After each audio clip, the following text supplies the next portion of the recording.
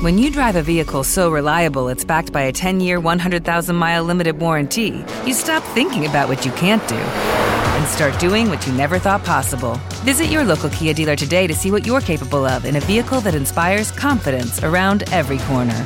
Kia, movement that inspires. Call 800-333-4KIA for details. Always drive safely. Limited inventory available. Warranties include 10-year 100,000-mile powertrain and 5-year 60,000-mile basic. Warranties are limited. See retailer for details. Police say the suspect, 31-year-old Jeffrey Dahmer, has confessed to the killings of 11 people whose remains were found in his apartment. We are all evil in some form or another, are we not? Lock your doors, lock your windows. If you have the ability to provide additional security devices, then by all means do so. Hey guys, my name's Kay. And I'm John. And thanks for listening to our first podcast. First, we want to say, please take into account this is our first attempt at anything like this, so forgive any audio problems. We live in an apartment. Our upstairs neighbor is vacuuming right now, and we have some laundry going. She's an asshole. Basically, yes. Giant asshole. Any pronunciation problems, we are dealing with a case where there's a lot of German, so that's going to be an issue. Those Germans. Or just any screw-ups in general. So I hope you enjoy the show. If you do, please be sure to give us some great iTunes reviews. Because this is our first episode, just giving you some background, I love listening to true crime podcasts.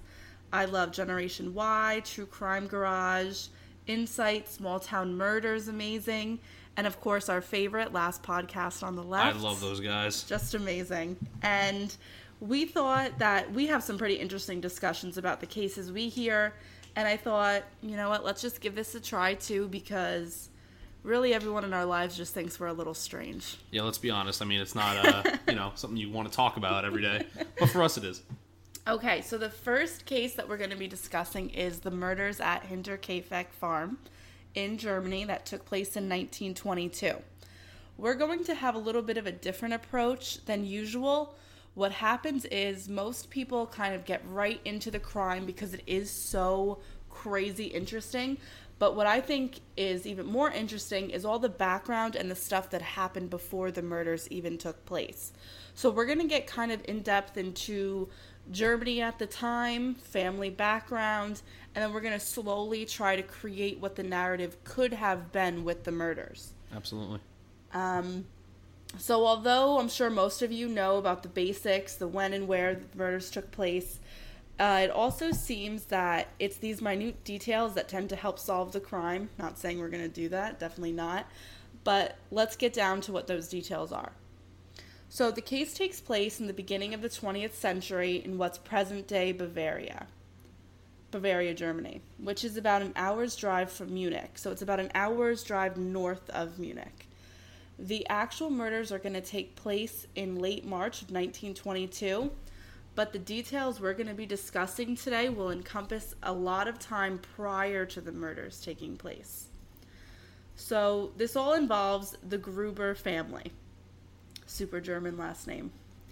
The Gruber family lives on a farm behind a province that's known as Kaifeck. The German word for behind is Hinter, thus we get the name Hinterkaifeck. Jeez, these Germans, man, with their names. I know. Well, they combine words and then you just get mile-long words. To make things basically. very, very complicated? Yes, I got you. very. All right, great. Just an aside, I will tell you right now that I am a high school history teacher, so my nerd is going to come out a little bit. Big nerd. And I'm going to tell you the historical background of this time. I won't get super into it. I don't want to put anyone to sleep. Now, this is 1922 Germany. Germany's in what we know as complete crisis mode after World War I. And this is mostly because of the blame placed on the country in the War Guilt Clause in the Treaty of Versailles. The Treaty of Versailles is going to end World War I. And the country's dealing with a big loss of colonies or geographic regions that were economically important to Germany. Basically, Germany was just given the forest land. Everything else that they used for their shipping, for their factories, all of those economic regions and colonies were stripped from them. So now this causes a huge problem because Germany owes all this money to the Allies. They can't pay it because all their production means were taken away, or all their means of making money. Right, that must suck. Yeah, so the people of Germany were pissed.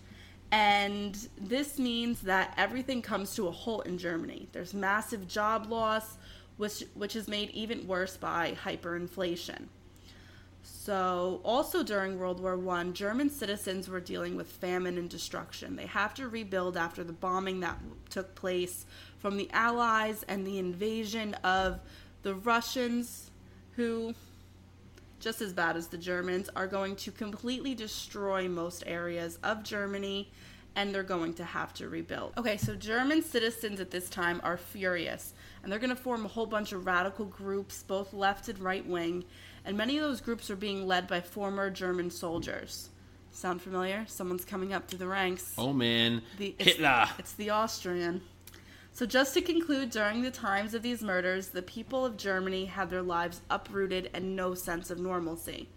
They were frustrated, poor, and had badly bruised egos, which was an issue because prior to World War I, Germany had basically the strongest army in the world, and now they've been reduced to nothing. So the people in Germany are very frustrated, they're desperate, and this is really going to come into play when we talk about the theories of who could have committed these murders, and it really helps me back up my favorite theory. So we'll get there though. So that's just a background on the historical aspect of what's going on in Germany during that time. But now let's get into the Gruber family. An important thing to know about the Gruber family is that they were very wealthy, and that's going to lead a lot of people to not like them, especially because the patriarch of that family is also going to be a complete jerk by all accounts. Andreas Gruber, who is 65 years old. Then Katja Gruber, who's now her name has been pronounced 12 million different ways. Katja seems like the easiest thing to go with. That's what we're going to do. Might get in trouble for it later, but I'll take my chances. So Katja Gruber is Andreas's wife, and she's 73 years old, so she's a little bit older than Andreas. Rocking the cradle. Yeah. Victoria, she didn't get a good deal.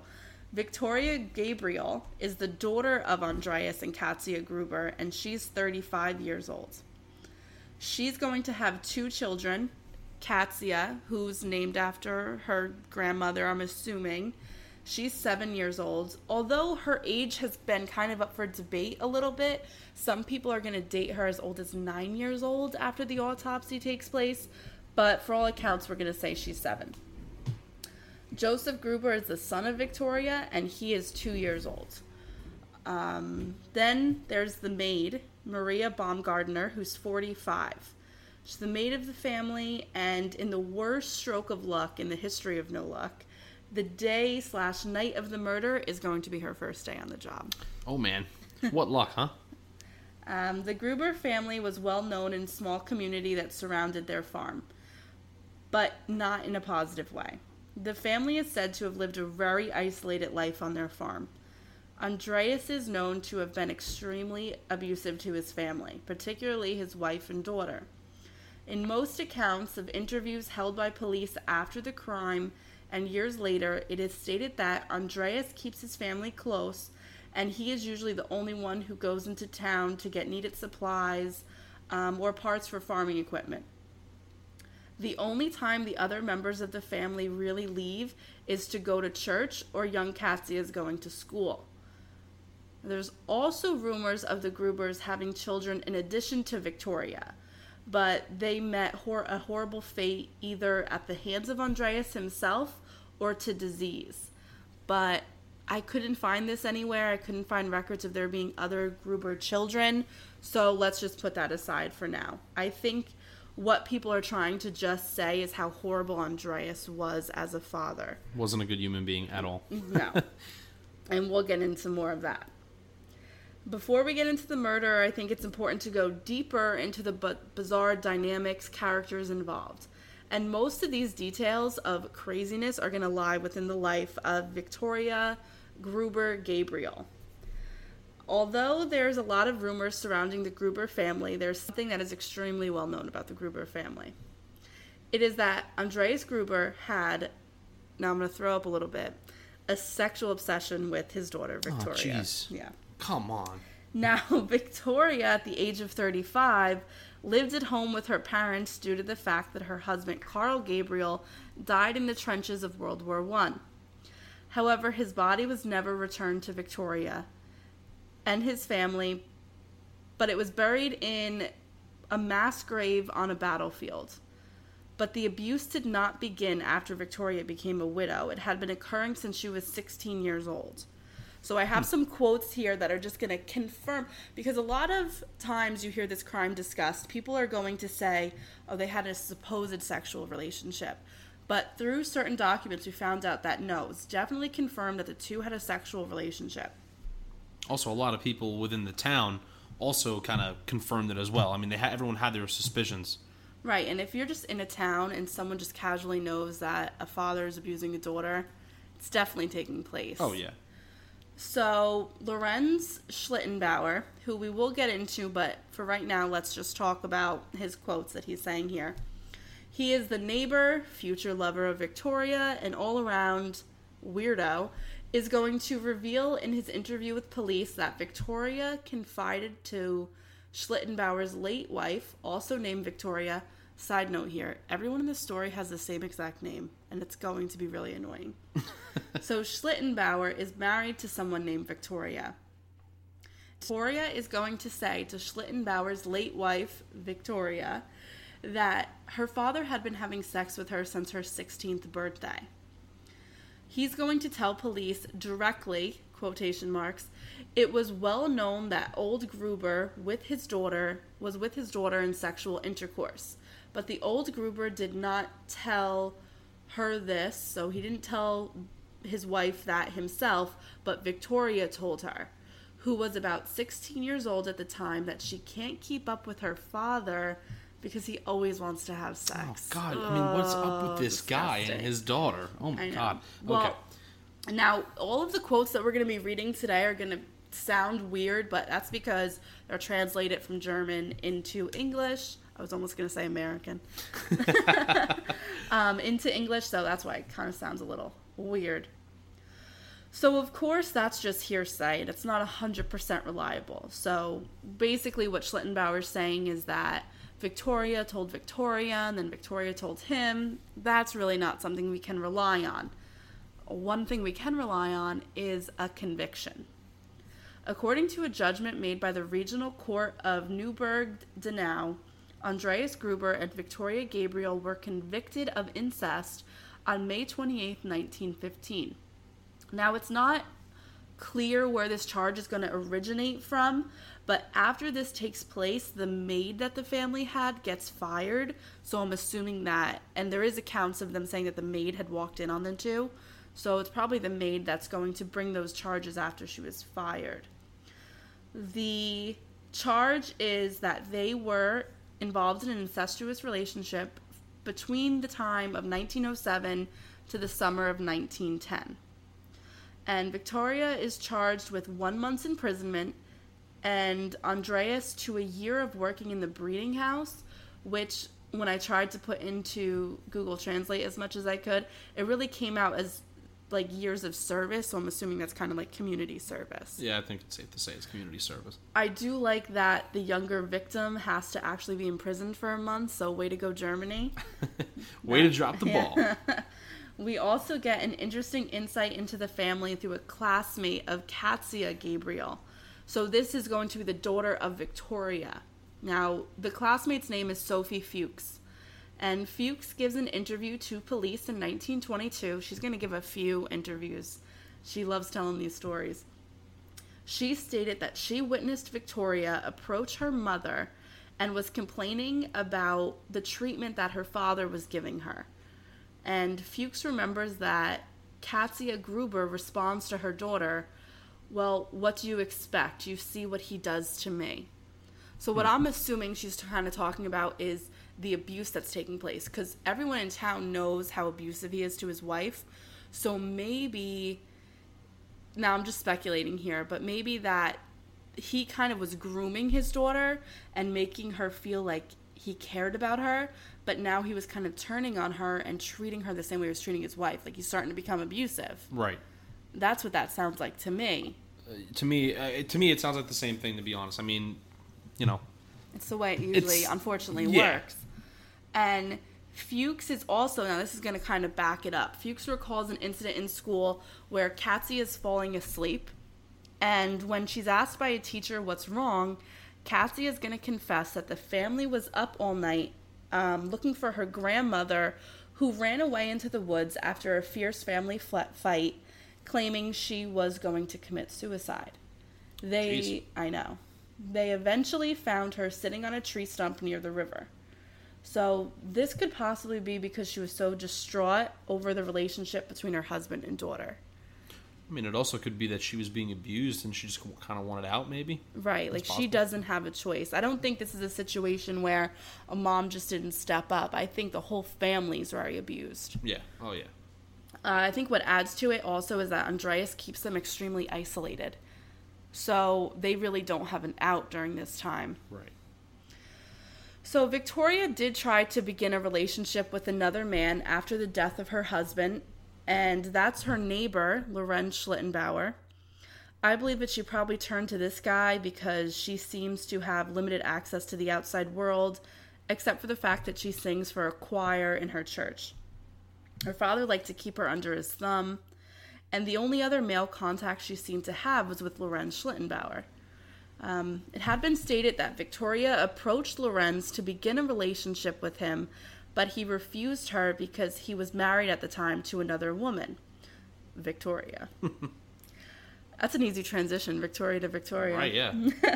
However, Schlittenbauer's wife died in 1918, very convenient, and that is when the sexual relationship between Victoria, Gabriel, and Lorenz Schlittenbauer is going to begin. Possibly. I mean, there's nothing to say they didn't start this relationship prior to the death of the wife. Schlittenbauer confesses to a friend, one of the men that's actually going to accompany him to look for the Grubers when no one's heard from them for a few days, that him and Victoria had sex a total of 5 times. So no matter how many times they really did get together, the two wanted to get married. However, Andreas Gruber forbid this from happening. He threatened Victoria and said he would leave the farm if she got married. I really think that sounds like a good idea. Yeah, really. Just let Dad leave, yeah. Yeah, please. And that she did not need a husband, that he was there for that. He was there for the almighty vagina. For that, John. Oh, I'm sorry. Yeah. This was overheard from a comment. You kind of, now, what? Sorry. I didn't expect you to say vagina. I know, I'm sorry. No. This was from an overheard conversation that the two had at the barn one day. So someone overheard this conversation. Victoria's obviously asking to go get married, start her life, and Dad's saying no way. Well, Victoria gets pregnant during this time and gives birth to her son, Josef, in September of 1919. She named Schlittenbauer as the father to the community, but Josef's birth certificate states that the child is actually illegitimate. So there is no father listed on the birth certificate. Because the couple is not married, the Grubers petitioned the court for Schlittenbauer to pay child support. Schlittenbauer, who is in another relationship at the time and is worse off financially than the Grubers, who were all accounts very, very wealthy for the time period. So that doesn't mean they were super rich, but we're talking about a time where people in Germany couldn't eat. So They can support themselves. So what was fueling his refusal to pay the child support more than anything, more than the money, is the fact that he knew that Victoria had been sleeping with her father while they were also having a relationship. Really was general knowledge within the community, and it was embarrassing, and he kind of didn't want to be taken for a fool. Everyone in town knows that Andreas Gruber is probably the father, and now he's having to pay what they call maintenance. Right, which is a crazy love triangle. Right. You know, I mean, it's just crazy. So bizarre. Yeah. He claimed more specifically that Victoria confessed to him during the month that Josef was born that she, in fact, was still having a sexual relationship with her father. Schlittenbauer, knowing the past of the family, is going to let the local authorities know what happened. Andreas Gruber is furious about this. All these rumors that he's the father of Josef, he says it's all because of Schlittenbauer, not because he's just a super creep and everyone in the town already knows what's going on. But through legal documents, Lorenz is going to officially deny paternity of Josef on October 9th, 1919. And Josef is born the first week of September 1919, so this is a month after the child's born. Now, because the two charges of incest Schlittenbauer has made against the Grubers, as well as the past convictions, the police are going to immediately take Andreas Gruber into custody.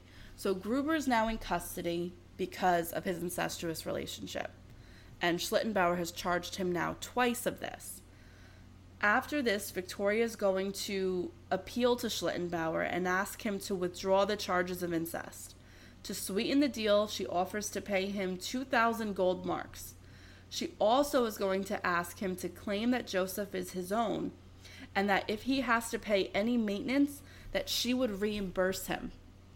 And through documents, bank documents, it's been said that later on, Victoria is going to give Schlittenbauer another 3,000 gold marks, which is during the time, because we're talking about hyperinflation, it's not as much as it would have been prior to the time of hyperinflation, but it was still more money than from both accounts. So, like, in total, she gave him 5,000 gold marks. That's a lot. He wouldn't have made that in a year with his farming. Yeah, it's amazing. So he it's got a good lot. deal there. Yeah.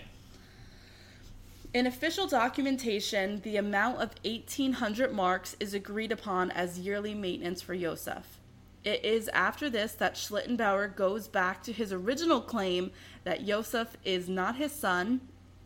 I'm really thinking maybe Victoria said she's not going to reimburse him for the 1,800 because she already gave him 5,000. Or it's possible that, he got what he wanted out of the deal and was just like, you know what, fuck it. Yeah, he probably is just really pissed off that now all of a sudden he has to pay this money. She's saying, I gave you 5,000, isn't that enough? I mean, that does really cover a few years, but I'm sure he wants the 1,800 again. Oh, yeah. In the year of 1920, however, Andreas and Victoria are freed of all charges of an incestuous relationship, and that's just because the police state that Schlittenbauer goes back and forth so many times. So he's it's like the boy who cried wolf. Yeah. How many times are you going to do that? Yeah, go back. Yeah. To speak further on Schlittenbauer, in an interview with police in 1931, get this, he's going to ask to be reimbursed for the maintenance he paid on Josef because the boy died. Wow, that's pretty scummy. Yeah, pretty scumbag move. That's crazy. Yeah, so he did pay 2 years of maintenance, so in total I think that'd be 3,600 marks. Just a big ass move. He just wants money. I think that just shows about his character too. So the final outcome is that Schlittenbauer is considered the father, and he has to pay maintenance, and legally Andreas Gruber is listed as the guardian of Josef. So Schlittenbauer has to pay money, but he really has no say in the raising of the child. Right. So I'm sure that's going to cause a little bit of tension between the two men. Also, it's important to note when I say that they're neighbors, they're the only two farms within miles. So, like, the two of them really have to have a lot of discussions all the time, but they're feuding big time. And we're going to see this later on in the case where a lot of our facts are going to come from Schlittenbauer, but that's just because they really have to rely on each other because there's no one around for miles. But that also makes it a little bit more interesting. Like, these two men hated each other, but then needed each other. Well, yeah. I mean, one hand washes the other. They're in, like, these desolate areas. Mm-hmm. I mean, they're the only two people within miles. So, I mean, I guess if you have to, you have to, right? I mean... Right. All right, so we covered the paternity of Josef. Now let's move on to Katia Gabriel. Now, she's given the last name Gabriel because presumably the father is Karl Gabriel, who died in World War I. However, Victoria and Karl Gabriel married in March of 1914. The couple, by all accounts, never had a whirlwind romance. Karl had stated to many people that the main reason he married Victoria was to inherit the Hinterkaifeck farm. In fact, before he was sent to the Western Front in France, he did not stay with his wife. He went back to his childhood home to spend time with his family. Carl Gabriel was reported to have been killed in action on December 12, 1914. If Katia Gabriel was born in September of 1915, and he had spent months with his family prior to him leaving for France, it doesn't really make sense that Carl Gabriel is the father of Katia.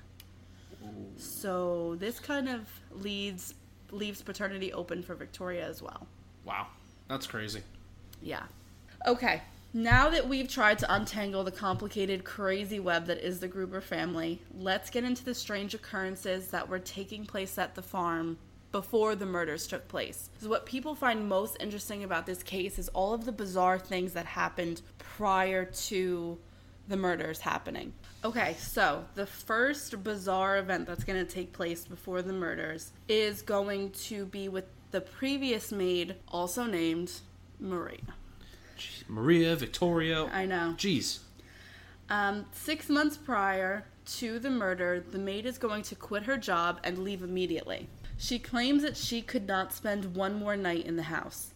She claimed that she heard strange noises, disembodied voices throughout the house. She also claimed that she constantly heard footsteps coming from the attic right above her room. Side note, it's pretty interesting because the maid who does die in the house, she is found in her room as well. So people that support a supernatural thing happening are going to say that it's weird that the stepping was really always coming from above the maid's chambers. The Grubers dismissed her behavior and thought that she was just a crazy person, especially because she's going to leave a good job. A good paying job right now is really hard to come by in Germany. And the fact that this woman's just going to pick up and leave is very bizarre. So that's something to think of as well. She had to have really been hearing these things, or really to have been crazy to just leave a job when everyone in Germany was basically unemployed during this time. Oh yeah, especially if she had some sort of family, needed to support herself, her family. Right. The next unsettling event that's going to take place is the footsteps in the snow. 2 weeks prior to the murder, Andreas was surveying the land after a snowstorm, and he saw steps leading from the forest line back to the house. Although he searched the entire property, he could not find steps leading back away from the property. After the footsteps were seen, it was said that members of the family, both Andreas and Victoria, saw a figure standing at the forest line just staring at the house. Creepy. Super creepy. Super creepy. Oh, yeah. So footsteps going from the woods to the house, but not leading back to the woods. So that's going to basically make you assume that the person who walked from the woods to the house is still somewhere on the property. Exactly. And they did see a man standing at the forest line, which is very bizarre because where the farm is, it's miles and miles away from the town. Yeah, like, what would make anybody go all the way out there just to stalk a farm? And Andreas and Victoria both reported this to Schlittenbauer. So that makes us know that they didn't think it was Schlittenbauer standing at the forest line, and he's the only man within the area that could have been doing that. Right. On the night of March 28th, 1922, now just know, side note, the murders are supposed to have taken place during the day/night of March 31st. So we are getting closer and closer to the date of the murder. The night of March 28th, 1922, Andreas Gruber stated that he heard footsteps coming from the attic. He stated that he checked the attic and found nothing there. The following morning, he found a newspaper on his doorstep from Munich. He questioned the mail carrier about this, but he didn't know where the paper came from. It doesn't sound that bizarre to us because, we're used to finding mail everywhere, but you have to order a paper from Munich to come, and it would take a while to get there, and the way the paper was dated, it was very questionable. There was no way he could have ordered it or Schlittenbauer could have ordered it because of the date on the paper. So it was weird that the newspaper was on his doorstep, and the mailman said he has no idea how it got there. I'm getting closer. On the day of March 30th, Gruber noticed that the keys from his house were missing. He searched the entire property and noticed that there were scratches on the lock for his tool shed. Now, it's in his tool shed that the murder weapon, the mattock, is placed. The accounts of the footsteps, the man in the tree line, the missing keys are all confirmed by Lorenz Schlittenbauer and also by Joseph Mayer. So Gruber's going to ask Schlittenbauer about all of these things because he wants to know, is this possibly you? Did you see anything? And it's going to be hard too because the men have extreme tension during this time. Right. So, I mean, maybe the tension may have dissipated because the last documented occurrence of them fighting is 1919. Right, so, some time has passed. So some time has passed. 1920, I'm sorry. So some time has passed. So maybe the two men, it's calmed down. They know they need to support each other because they're out on their own. But when Andreas goes into town, he's also going to relay all these accounts to somebody named Joseph Mayer. And he ends up being he's the father-in-law of one of the men who goes with Schlittenbauer to discover the bodies. So this is someone who the family is familiar with that he's going to be asking. Another event that occurred the day before the murder is somewhat unsettling. Okay, and this guy, he's known as the unknown man in the cemetery, which is beyond creepy itself. On Thursday, March 30th, Victoria was practicing at her choir for the church, and after practice, she was waiting in the cemetery for her fellow singers to say their goodbyes so a few of the women could begin their walks home. It is then that witnesses say that she was approached by an unknown man in a cemetery at night. Creepy. Yeah. Never a way to approach a lady. Oh, no. The man says to her, now this is translated from German, so maybe it sounded like a good line, but translated into English, it's a no-go. Let these geese run, I will accompany you. Wow. That's definitely No not a game. pickup line that I just wouldn't use that pickup line. No. I think, well, obviously what he's saying is let everybody leave, I'll walk you home. Victoria's going to decline his offer, and he seems to be extremely agitated at this. And he gives her a really hard time until other women from the choir are going to walk over, and then they start their walk home. I mean, they obviously can only accompany each other half the way to their homes because then they have to split and go to each other's respective properties. Now, this isn't creepy, but it is bizarre. Victoria is going to empty her bank account 17 days before the murder, and she does donate 700 marks of that to the church, and some of the money is going to be found in her bedchambers. Okay. So she did take a lot of money out of her bank account, whether she was planning on paying Schlittenbauer, maybe planning on leaving, maybe planning on making a big purchase, maybe moving out of her house from her parents. We don't know, but it is kind of something that makes people wonder a little bit. It's said the day and night after the keys go missing, that Lorenz Schlittenbauer is actually going to hear footsteps in the attic, and he goes up and checks, but he doesn't find anything. So now we don't know the state of the attic at the time, if it was cluttered, if it was decluttered, but he says that he doesn't find anything in the attic. It's said that the day and night of the murders is going to take place on March 31st. We don't know the exact narrative of what takes place, so I think the best thing to do is to stick to the facts. So first let's go through the day of discovery, and then we'll go through the theories. Sounds good to me. Okay. On the day of April 4th, 1922, a group of men decide to go check on the Gruber family because they have not heard from them in a few days. Usually the family was reclusive, but this was extreme. Katia Gabriel had not been to school in days, and the family did not attend church services. The mail carrier noticed that the mail had been piling up, so an initial group of 3 men are going to go check on the farm. However, of learning of the small search party, other people are going to later follow them within the hour. So a lot of people are headed towards the Gruber farm. The 3 men that are going to go check on the Gruber farm initially are Lorenz Schlittenbauer, Jacob Sigel, and Michael Pohl. Let's go through the testimony of these 3 men and how they find the bodies. This is going to be from a police interview from 1922 after the bodies are found. So this is all initial interviews. Jacob Sigel and Michael Pohl are going to state that they and Lorenz Schlittenbauer are going to search the Gruber farm at 5 p.m. on April 4th, 1922, at the request of Schlittenbauer, because he had not heard from Victoria in days. Obviously, the two were still talking. Right. Upon arrival to the farm, they tried to enter the living quarters, but every door and window in the house was locked, as were most of the gate doors. So Pohl reports that there was an eerie silence that existed throughout the property.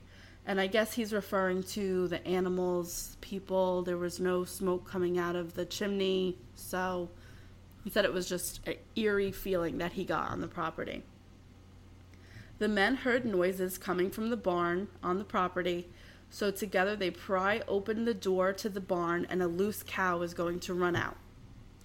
It was then that Schlittenbauer lights a candle so they can see better. Schlittenbauer lifted something up, and Pohl at first thought that it was a board, but it ended up being a human leg, the leg of... Oh man, I'd be out of there so fast. On the leg of Andreas Gruber. And when the candle was brought in upward, the three men are going to see that they're actually looking at a pile of human bodies. Oh, I would definitely be out of there. Yeah, they try to leave as quickly as possible, these two men. I don't blame them. Yeah. One bit. Andreas Gruber, his wife Katja, and his daughter Victoria were stacked one on top of the other and covered loosely with hay. There's blood all over the bodies. Oof. The two men then report that Schlittenbauer seemed very unaffected by the sight of these bodies, and he began moving them, basically unstacking them, placing them on the floor of the barn. And when the two men told him to stop moving the bodies, that he was disturbing the crime scene, and this is going to, without a doubt, make him look like the guiltiest person in town, he says that he's not going to stop because he's looking for his son, and that he might be in the pile of bodies. I mean, that makes sense. It makes sense. But I mean, I wouldn't be touching shit because I wouldn't want to have my fingerprints or evidence. I don't want to tamper with evidence. So I just wouldn't even touch shit.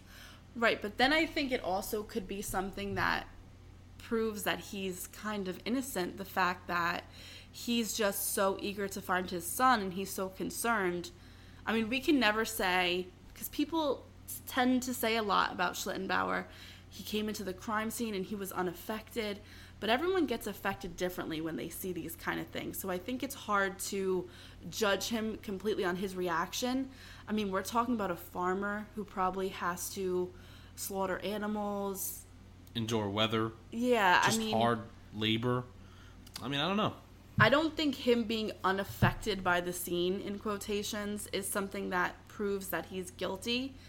I think he wants to find his son. I mean, he could go two ways or the other. He's trying to mess up the crime scene so they can't find any evidence, or what he's doing is he's just really looking for his son. I mean, if the whole family's there, he's going to assume Josef is there. I agree. It's when Schlittenbauer is unstacking the bodies, the men find the body of young Katja laying against the wall next to the stable door. Lorenz Schlittenbauer is then at this time going to go through the stables into the living quarters because they were connected. So now that they're in the barn, there is a door that can take them into the living quarters. Okay, sort of like a mudroom. Yeah. Okay. And that's how they get inside the house, and that's on the east side of the house. Gotcha. Pohl states here, "We went then into the house and bedrooms. We found the 2-year-old boy slaughtered in the baby carriage. Upon further search of the house, the body of an unknown woman was found in the bedchambers." Now this makes sense because this is Maria Baumgartner's first day on the job, so these men are unfamiliar with her. So that's why they say an unknown woman. The men did not know who she was, and they are going to request to leave the site as quickly as possible because they want it to get the authorities there. Right. Lorenz Schlittenbauer is going to insist that he stays. He starts feeding the animals and refuses to leave. Pohl and Sigel left to inform authorities right away. Once the other two men left, 4 other men are going to arrive at the scene. After a while, others are going to arrive. Schlittenbauer, basically it's said that the whole town basically ends up at the Gruber's farm. Right. Schlittenbauer is going to show all the new arrivals the bodies in the barn and in the house. The number of people that arrive at the crime scene is unknown. We know the number is at least 7, but most accounts say that the majority of the town ended up being there. And in 1922, 1931, and 1952, those at the scene are going to admit to walking through the barn, walking through the house, to moving bodies, and disgusting. And even taking food from the cabinets and eating it. I mean, so they're completely destroying a crime scene. Completely. I mean, there was no way you could get an accurate, kind of depiction of what was happening. Everything was being destroyed. No, everything is being destroyed. Yeah. And we're going to get a little bit into that when we talk about the different theories and how things are really hard to really be proven because we don't have sufficient evidence. But on top of the crime scene being demolished, we're not going to have a really good reaction from the police. So the Munich criminal police aren't going to arrive at the scene until 5:30 the next day, April 5th, 1922. Now, this is because they're going to get lost on the way there. They were supposed to be there that morning, but they end up being there that night. Once they arrive at the scene, the police were met by Lorenz Schlittenbauer at the Hinterkaifeck estates. It is at this time that he's going to give police a mattock, the presumed murder weapon that he found in the barn at the feeding trough. Mattock is kind of like a pickaxe. It has a long handle, and there's an axe blade on one side and then a cutter on the other side. That's what a mattock looks like. Okay. But it's going to be proven that the weapon that Lorenz gives them isn't the murder weapon. It is a mattock, but that's not the one that's used. So it's just basically giving them an example. Oh, hey, this is what I think was used. Well, he thinks it's the murder weapon. That's what he tells them it is. Okay. But there was no blood found on the weapon. The police only visit the crime scene 3 times in 1922. First was at 5:30, but because the police had gotten lost along the way, they deemed it was too dark to look through the scene. The next day, they were there from 6 a.m. to 3 p.m.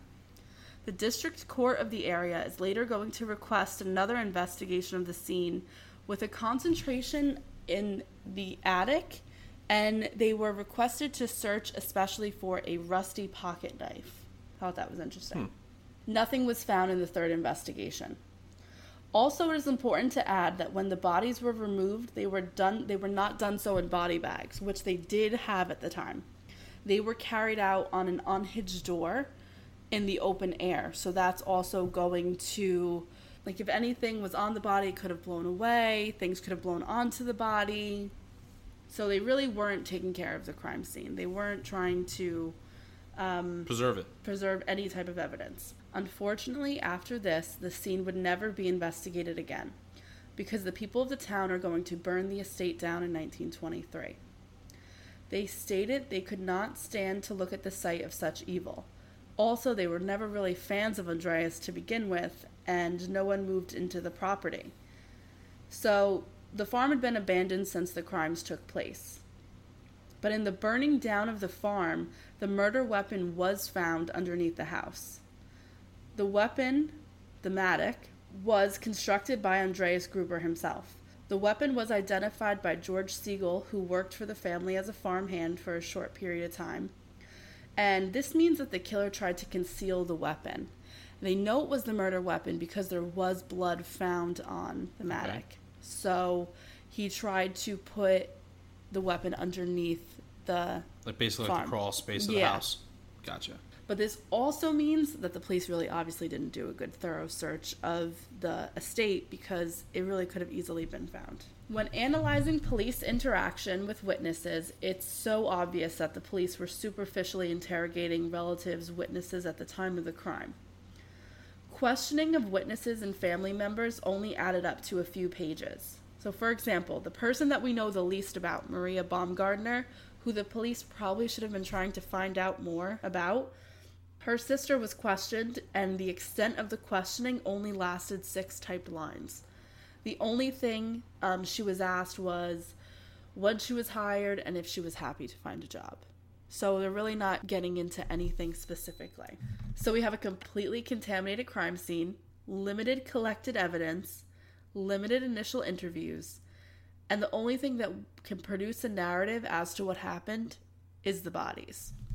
Now we're going to get into the autopsy report. This is how the bodies are found. The following information is going to be graphic and disturbing, so those of you who don't like the gory details, the rest of this podcast probably is not going to be for you. I know usually podcasts try and skip these specific details, but with this case, they really need to be discussed because it's the only true facts that we have and the only way that we can create a narrative as to what happened to the Gruber family. So we're going to talk about the autopsy reports victim by victim. First, Andreas Gruber. The right half of his face was smashed. His cheekbones were protruding. His flesh seemed to be shredded on most parts of his face. His face was also caked with blood. Katia Gruber, his wife, had the right area of her eye smashed in, 7 blows to her head, and a few of those blows are actually going to make a triangular shape. So she's going to have a triangular shape within her skull. There's signs of strangulation, and her skull was cracked.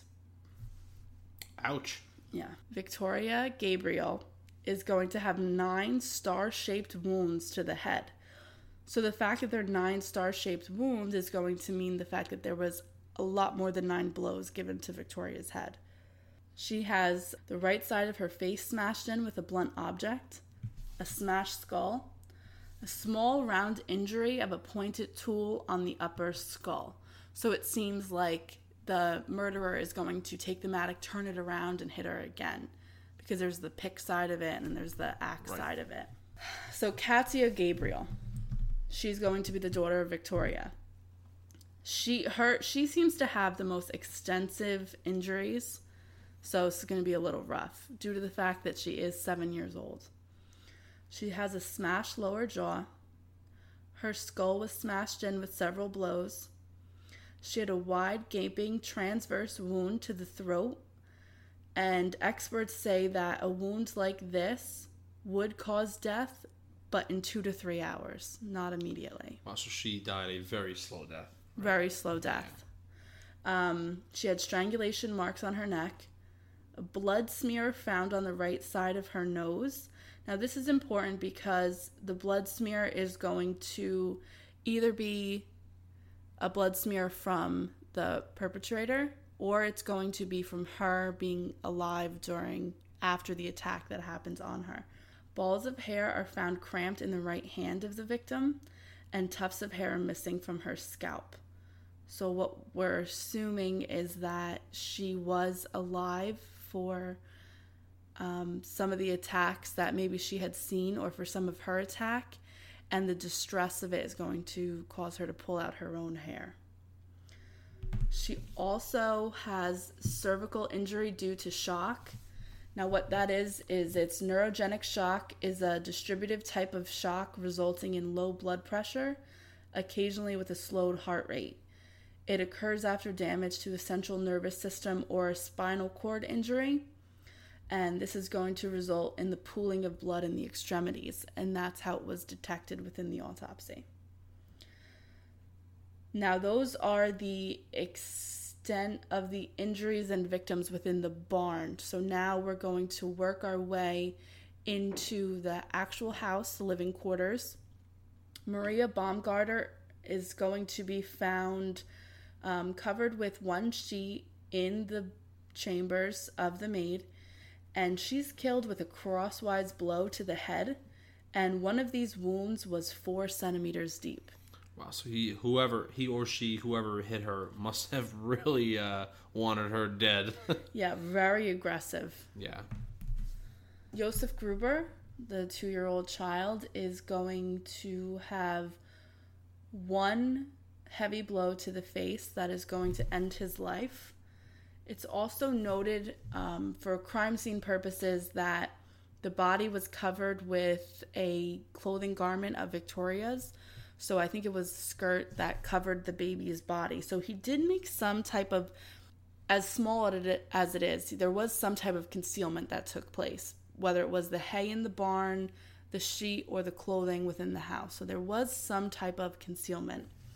And the top of the child's bassinet was destroyed as well. So that's why police did assume that the murder took place while the child was in the bassinet. That the blow came down, destroyed the bassinet, and then hit the child. Right. So there's other facts that are important to know about the victim's crime scene. Victoria and her daughter are the only two victims known to have strangulation marks. Victoria and her daughter were in day clothes while the rest of the victims were in their night clothes. It is clear that the murderer knew how to use the matic well. So this is someone who's very familiar with this weapon. The murderer stayed in the house for days after the murder took place. So bizarre. That is really weird. Yeah. I mean, you kill all these people, you have bodies everywhere, and you just live casually in a house. It's kind of weird. Yeah, I think that's definitely going to talk to the psychological aspect of this case and kind of where the murderer was at. Now, we know that he stayed in the house for days after the murders took place because the animals were well cared for. The meals were prepared. Now, this is obviously other than the meals that these idiots ate during the crime scene investigation, but other meals were had prior to the trampling of the crime scene. Smoke was seen coming from the house, the burners, the chimney, and a man was also seen outside the house after the murders. And this is something that wasn't really made public until around 2007 because there was another investigation that took place. We'll get into what happened in 2007. The real official transcripts of what I'm about to read now were lost in 1944, so it's hard to really back this up or support it, but this is something that was officially released to the public to be known as fact. At first, a man was returning farm equipment, and he knocked on the door, but there was no answer. He saw smoke coming from the chimney, so he left the equipment outside the tool shed and left. Now, that's just someone who borrowed farm equipment from Andreas. But additionally, now, when evidence is corroborated, that really is when you can understand it as being fact. On April 4th, 1922, carpenter Michael Pollock, I hope I said his name right, was passing by the Hinterkaifeck farm on Saturday night, the 1st of April, and saw smoke and light coming from the oven, and a rather large man came from the oven and the back of the house. And he shone a flashlight in the face of Michael. He then disappeared into the oven without saying a word. So someone was basically putting wood into the oven, so there was smoke coming out of the chimney, and the man came out of that area of the house, saw him, shone a flashlight in his face, and then went back inside. Odd. Very odd. And he was described by Michael as being a large man. And this they did say that Andreas was a large man, but they also, it said the next man who was closest, Lorenz Schlittenbauer, he wasn't a large man by any accounts. So all files regarding the testimony of Pollock are going to be lost in 1944, so it's really hard to read directly into what was said, but we do know that that was recorded. It is also important to know that the heads of the victims were sent to Munich for further testing and analyzation. However, they were lost during the chaos of World War II. How fortunate for the heads. I know. Way to go, government. The bodies of the victims are buried next to a memorial on the property on the farm without their heads, which is really sad. This is just an aside. I know I said it in the beginning when we talked about the discovery of the bodies, but just keep in mind, remember that a cow did run out of the barn when the search party initially finds the bodies. Now, this could be the way that the family was systematically brought into the barn and killed. If they think there's a loose animal out there and they're trying to rope the animal back in, but then when they get to the barn, they're going to meet their fate. Police do say that if one person is responsible for this, that it would have to be a systematic killing. Okay, so now that we've been through the facts of how the bodies were found, what was going on with the family, let's talk about some of the theories. You ready? This is your favorite part. This is my favorite part. So the most popular theories about what happened the night of the murders is as follows. Killer must have been in the barn due to the fact that Victoria and young Katsia had their day clothes on. Something must have lured them into the barn. We don't know what, but something. This could have either been because there were chores to do or because there was a loose farm animal. But in fact, there had been reportings in the surrounding areas that people were lured out of their homes by animals that were set free, while criminals would rob the houses of the farmers. Now, this could allude to is the fact that people were pretty desperate during this time. So there is going to be a lot of robberies that are going to take place. So the one issue that I have with the facts of the systematic killings is when we talk about the murders of Victoria and Katsia Gabriel, those are the two most brutal murders that took place. So how did the family not hear those murders happening? Well, I was thinking, I mean, if those were the only two strangled, correct? Yes. So, I mean, if those were the only two victims that were strangulated, then, I mean, they really couldn't call out for any help if they were strangulated, right? And, I mean, the devastating blows to both of them could have been done after they were, maybe they lost consciousness due to the strangulation, and that's why they were able to do, no one heard anything at all. I don't know. Maybe. But when we say where the barn is in proximity to the house, I mean, it's hard to not even hear those whacks. Someone had to have cried out. I mean, both victims couldn't have been strangled at the same time. That's true. But then, I mean, you also have to consider the fact that they are in the barn where there are animals. Animals move, they make noises. It could cover up, any sort of sound that, of the killing, Right. Or, I mean, because Victoria and her daughter are in their day clothes, possibly the murders took place while the other members of the family weren't even there. It's possible. For some reason, Andreas and his wife went out to the barn one by one throughout the evening or night.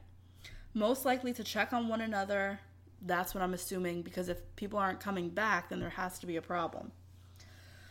After the oldest members of the family were killed, the killer must have then went into the house and killed Maria the maid and then Josef, the family's 2-year-old son. It is apparent that they were killed last because the two were sleeping. They were actually in their bed chambers. So there seems to be a progression throughout the day into the night. So Victoria and her daughter were lured out to the barn. They were murdered. And then Andreas is going to come out, and then Katsia is going to go. And then after the main threats are taken down, he then is going to go into the house and take down the maid and the son. Right, which kind of seems to me like he kind of knew the layout of the property. Oh, yeah, 100%. And he knew how to use the weapon. Right. And, I mean, he knew who was in the house. I mean, because think about it. If you're going to kill a bunch of these people, I mean, you're going to have to do some sort of stakeout to see who's exactly there. I mean, you need to know who's in the house, how you're going to... What their routine is. Right, what their routine is. I mean, this is definitely like some old school stalker shit, Right, and that's going to allude to the fact that it could be the guy from the woods, or it could be Lorenz Schlittenbauer. Could be. Somebody who knows the routine of the family is going to be the person who does this. Absolutely, and who better than the neighbor that lives right over there, right next to them. Now, this crime is going to shake Germany to its core. This is at a time when the country and the people are just desperate to rebuild their lives. And the fact that this could happen to a wealthy family in the peacefulness of the forest was unthinkable. It is very clear that the people of Germany and now all around the world want this case solved. It's really intriguing. I think it's just the fact that whenever an entire family is murdered, that takes so much planning and calculation and anger that people get obsessed with it because of the psychological aspect. Like, what that person had to have been going through mentally to commit these crimes is fascinating. And also the fact that it's never been solved. So a lot of times Germany is going to open reinvestigations into this crime. And the most recent occurrence of this is going to be in 2007 when students from a police academy in Germany were asked to solve the crime as a training exercise. Now, I have to give my hats off to them because most of the evidence, most of the interviews, everything that I found is really from they basically accumulated every primary source that has to do with this case, and it was given to the public. And this was the first time that all this evidence was released to the public, and they did an amazing job getting everything together, and that's where most of, if not all, of the stuff is going to come from that I use. So that was amazing. And also shout out to Google Translate for translating it into English. So although they state that the crime was poorly investigated, this is going to be what they said went downtown. The crime was extremely poorly investigated, and that they have one final conclusion. The crime was committed by someone who knew how to run a farm. He was familiar with livestock. A person that was comfortable enough to stay at the farm after the murders in the company of the family dog. The murderer was also strong enough to use the mattock on 6 victims. The crime was not committed for financial reasons because a lot of jewelry and clothes and money was found inside the house. The motivation, they're going to say, was purely personal. Oh, I agree. Absolutely. Yeah. I also want to add that the Chief Commissioner of the Department of Operational Case Analysis for Killing and Sexual Offenses, Klaus Waste, is he basically is what we would consider a profiler for the FBI. He is going to get together with his esteemed colleagues and conclude that everything points to personal motives. There must have been tensions in the immediate environment or the emotional conflict between perpetrators and victims. So something's going on with the victims that's going to create this, because there's an aggression there. Oh yeah, I mean, even on the nanny. I mean, the nanny was, to my opinion, was probably the most personal, killing out of all of them. Because it was 4 centimeters. I mean, it was deep. 4 centimeters deep. I mean, that's, you really are like, pulling your arms back and going as fast as you can, as strong as, as hard as you can to really make sure that they're not coming back. Right. Now, with everything we know about the victims, let's get into people's favorite theories and who they think did it and what went down. So the fan favorite, really, is Laurent Schlittenbauer. Everyone's going to say Schlittenbauer did this. Let's talk about some of the things and why people say this. So he's got motive because there's bad blood between Victoria and Andreas. He has to pay maintenance for Joseph, who may not even be his son. Possibly other neighborly disputes. We don't know. There may be some other things that went down between the two men, borrowing of equipment, things like that. His reaction at finding the bodies, people are going to say he really knew the layout of the house quite well and that he was unaffected by seeing the dead bodies. He's a farmer. He lives close. He could have possibly gone back and forth from his house to the Gruber's house. His alibi is only that he was working on his own farm, which is right next to the property. And he involved himself deeply into the murder investigation. Especially by tampering with it as well. Moving bodies, looking for, Joseph, whatever, he did a lot to be involved. Yeah, he did. And I think that him involving himself in the murder investigation so deeply is something that makes him look the most innocent to me. To me, him knowing the layout of the farm is just normal because he's the neighbor. He's the only guy within miles. So, of course, he's going to have been in the Gruber's farm, especially when he was having a relationship with Victoria. Right. So, I don't think him knowing the layout makes him look guilty. I don't think him having kind of a non-reaction to the bodies makes him guilty. I think it's more the fact that he really is going to throw himself into this investigation. Right. The only thing with Schlittenbauer is, we can also look at it from a different perspective. So, I was thinking about, what if he's just like some, a religious fanatic who just really, doesn't like the whole incest thing. Well, who does, right? But I mean, he kind of reported them twice.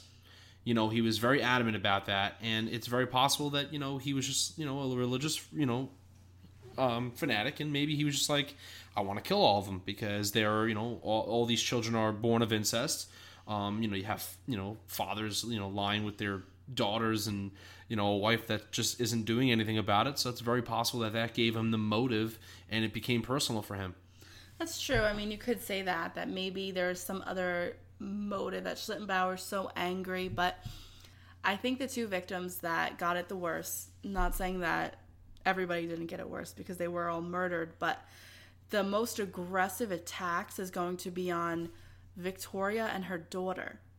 I would think if Schlittenbauer is going to commit this crime, that the most violent attack would be on Andreas and Victoria. And maybe even Katja Gruber, because she didn't do anything. But I think it's bizarre that the attack was on the daughter. Like, if it was Schlittenbauer, I think he would have focused most of his rage at Andreas. I understand what you're saying. And I think my final argument as to, and by the way, I don't know 100% if Schlittenbauer did it. I mean, there's other things that I think that, other people that it could be. But I mean, the only thing that makes me look at Schlittenbauer a little differently is also that, they said that whatever the weapon that was used, it went through the bassinet and hit him. So maybe it's possible that, that he said to himself, well, if this is my child, I don't want to look directly at him. You don't want to have to see that. So it's possible that he just kind of, swung blindly into the bassinet. It completely collapsed and it killed him. And he knew that he hit something and that was it. And he walked away from it. That's true. I don't know. Yeah, and maybe his attack against Katja Gabriel was so brutal because she was most likely born from an incestuous relationship, because when we do the math, there's no way that Carl Gabriel could be the father of... Right. Also, I mean, when you strangle someone, I mean, that's really fucking personal. Yeah. Like, you're up in their face, and it's very possible that maybe he wanted them to see him, and that he's performing these strangulations on the two of them. And I know it's kind of like, okay, well, how the hell could you strangle two people? Well, I mean, one's a child, and maybe the child's scared shitless. I mean, what child wouldn't be? Right. It's possible that she, the mother was the first victim there, and the child watched. It's possible. Right. Okay, so that's our Lorenz Schlittenbauer. The next theory that people have is that Andreas Gruber's brothers are going to be the one that commit the murder. Andreas' sister, on her deathbed, stated that her husband and her other brother committed the murders because they were jealous of the wealth of Andreas. I just don't know. I think it's been proven that the crimes weren't financial because no money was taken, and then the farm was left abandoned. Right. I mean, if they really wanted a piece of it, they would just kill his ass and just take everything that was, left behind. Right. You had gold coins, you had the marks. I mean, you had clothes, you had, jewelry. I mean, and you had the property, the house and the farm. I just don't think that doesn't make any sense. Yeah, that doesn't make any sense to me either. Moving on. Okay, the next one I think is crazy interesting, and it's a supernatural aspect. So it's the idea that, maybe from what the first maid said with the disembodied voices and the footsteps in the attic, and Andreas saying that he heard the footsteps as well, that maybe it was a supernatural event that took place. So what you're trying to say to me is that, it's more like ghosts like in The Shining, and it makes someone flip out and kill everyone? Well, I mean, I think that would be super crazy plot twist, but I don't think that we can blame ghosts for this. I don't think so either. Yeah, as much as we love our supernatural stories. No, I will say this though: if you told me that one of the family members, especially let's say the grandfather, was alive and the rest of the family was dead, and maybe there was another motive, like there was something else outside source, like a ghost, that made him commit it, then yeah. But the whole family died. Yeah, I don't know if that makes any sense. I think just people love the supernatural, and yeah. I mean, I like the supernatural, but in this case, I don't see it. Yeah, I don't think this was a DeFeo murder No case way. kind No. of thing. No, I don't think so either. Nope. Okay, so another interesting theory is the theory of Carl Gabriel. Which is my favorite, and I think that this is where I believe that, if anything, this could be it's very possible. People do tend to overlook it a lot. Oh, yeah. Okay, so the thing with Carl Gabriel is he, of course, is the ex-husband, well, not ex-husband, he's the husband of Victoria Gabriel, but he was declared killed in action during World War I, but no body was supposedly ever found. Possibly, people say that he may have made his way back home after the war's end. And, okay, so the war is going to end 1917, so this is 5 years after the war. Maybe a big possibility. It's a possibility. I mean, listen, you're in war, you get displaced. Maybe he got injured in combat. He was sent, or a prisoner of war. I mean, anything's possible. I mean, those years could be accounted for if he was indeed alive. Okay, so let's pretend that we are Carl Gabriel. We survived World War I. We were prisoners of war from the Russians. They were pretty freaking awful, so we had a bad time. And we're going to make our way back to Hinterkaifeck farm. And I'm going to see my wife, Victoria, and she has 2 children, one of which would have been born right after I left. Doesn't really make sense, means the child can't be mine, also means that my wife was cheating on me. Oh, yeah. During our marriage. Then there's a 2-year-old son, Yosef. And where the hell did you come from? Where the hell did this kid come from? Right. Especially because she's not remarried. And if he was stalker guy at the line of the forest, maybe he might have also seen and noticed that she was involved in a sexual relationship with 2 men, Schlittenbauer and Gruber. Which would explain how the crime is very personal.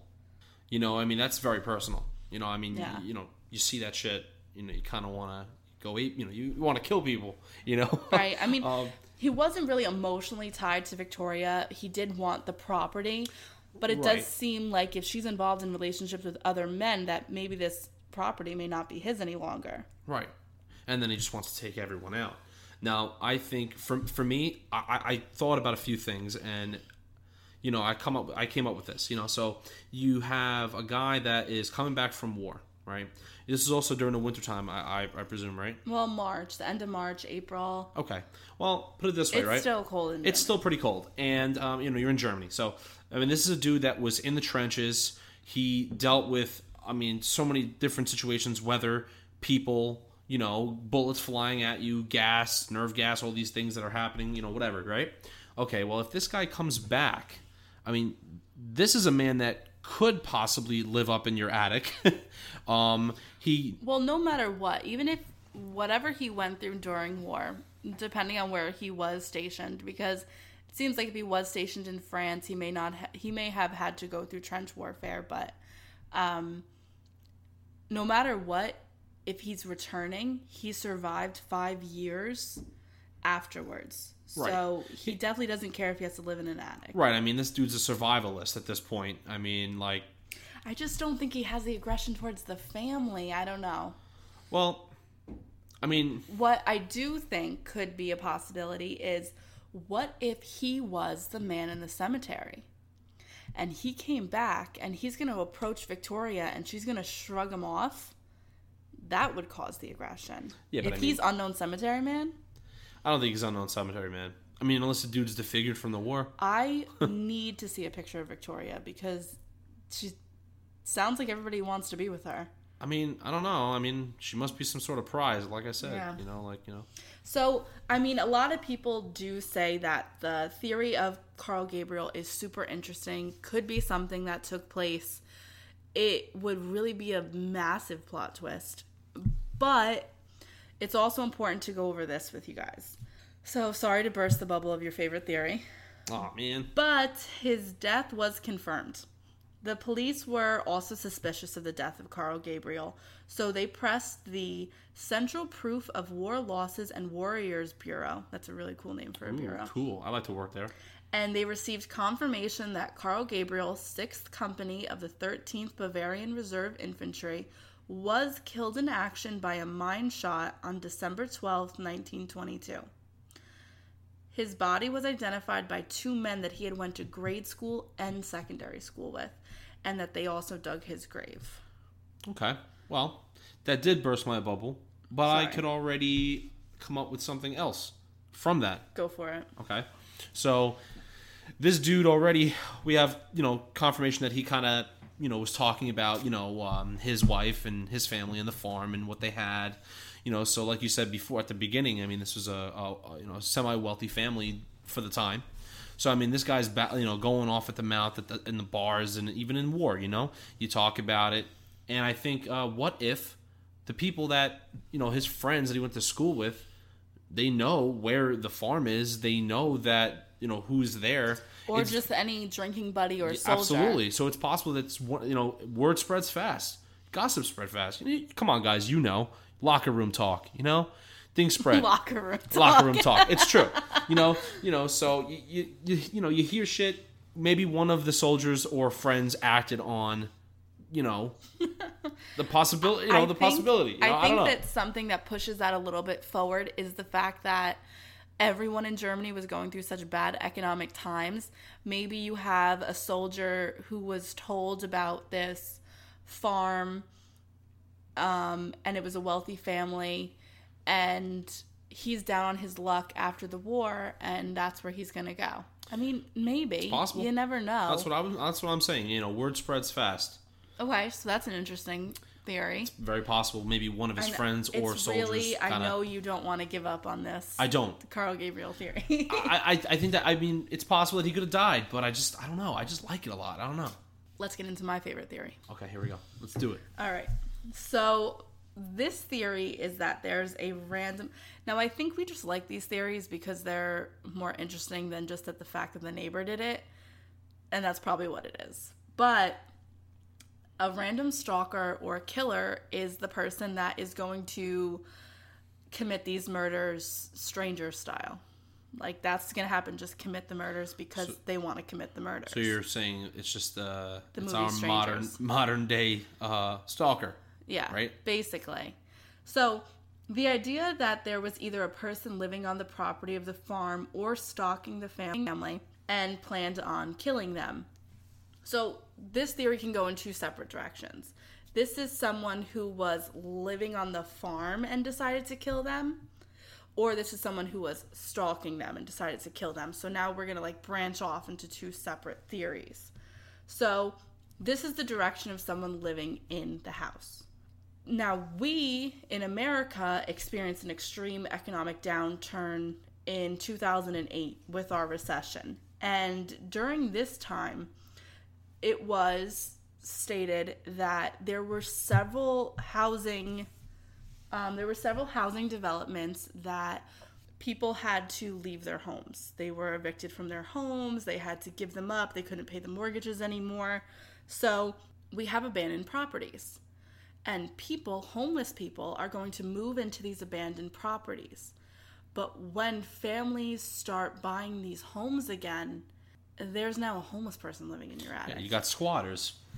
Yeah. And squatters everywhere. There's so many cases of that happening during the economic downturn of 2008. Now, our economic downturn is nothing compared to the crisis that happened in Germany after World War I. So, what's to say that someone who was down on their luck didn't notice this massive property and decide to squat there?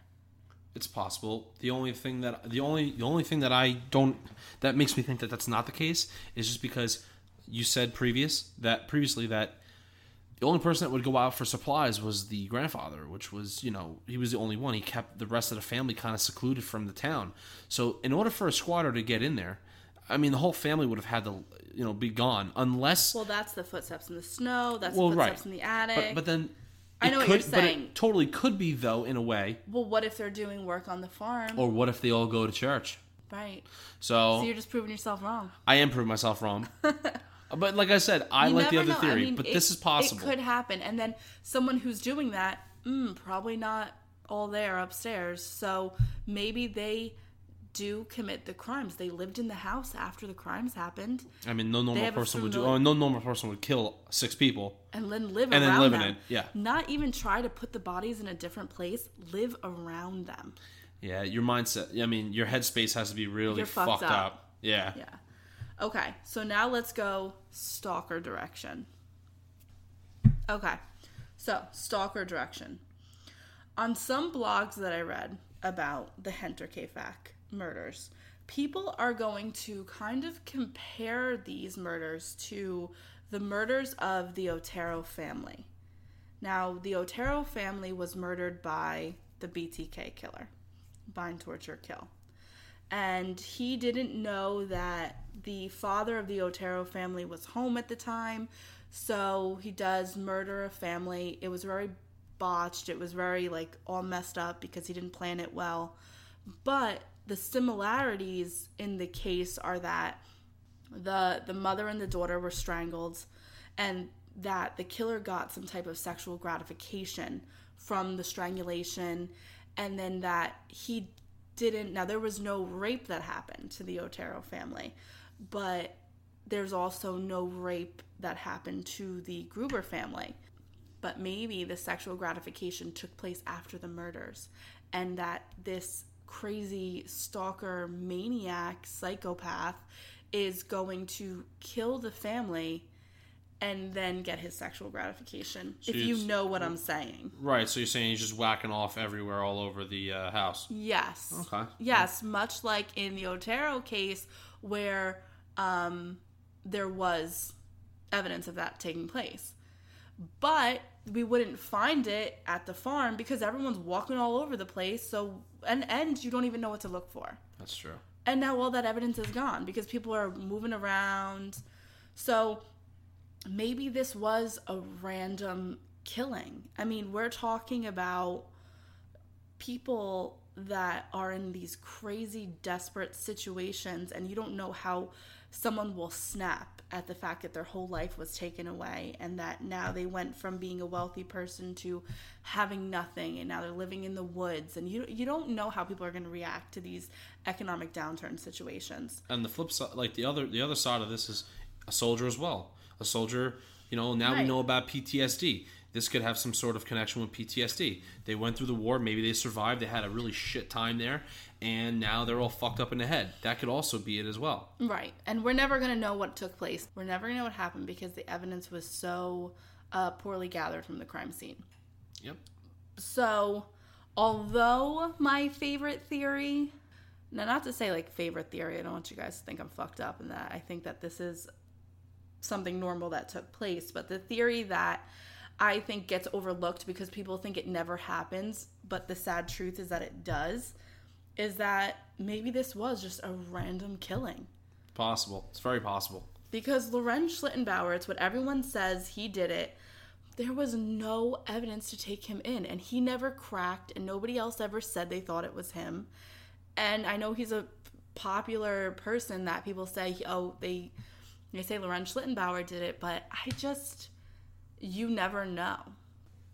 And you're still sticking with your Carl Gabriel? I want to stick with my Carl Gabriel, or a friend or soldier related, a social relationship, between him and Carl. It has to be someone in that soldier or Carl himself, something in that,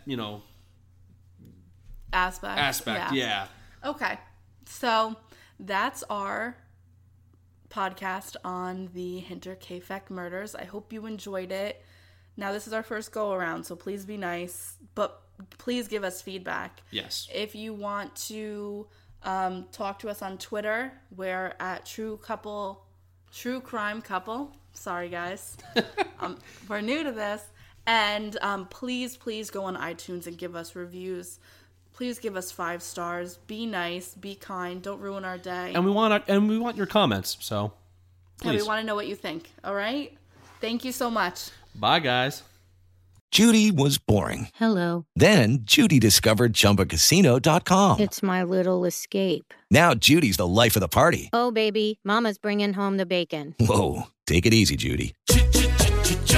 The Chumba life is for everybody. So go to ChumbaCasino.com and play over 100 casino-style games. Join today and play for free for your chance to redeem some serious prizes.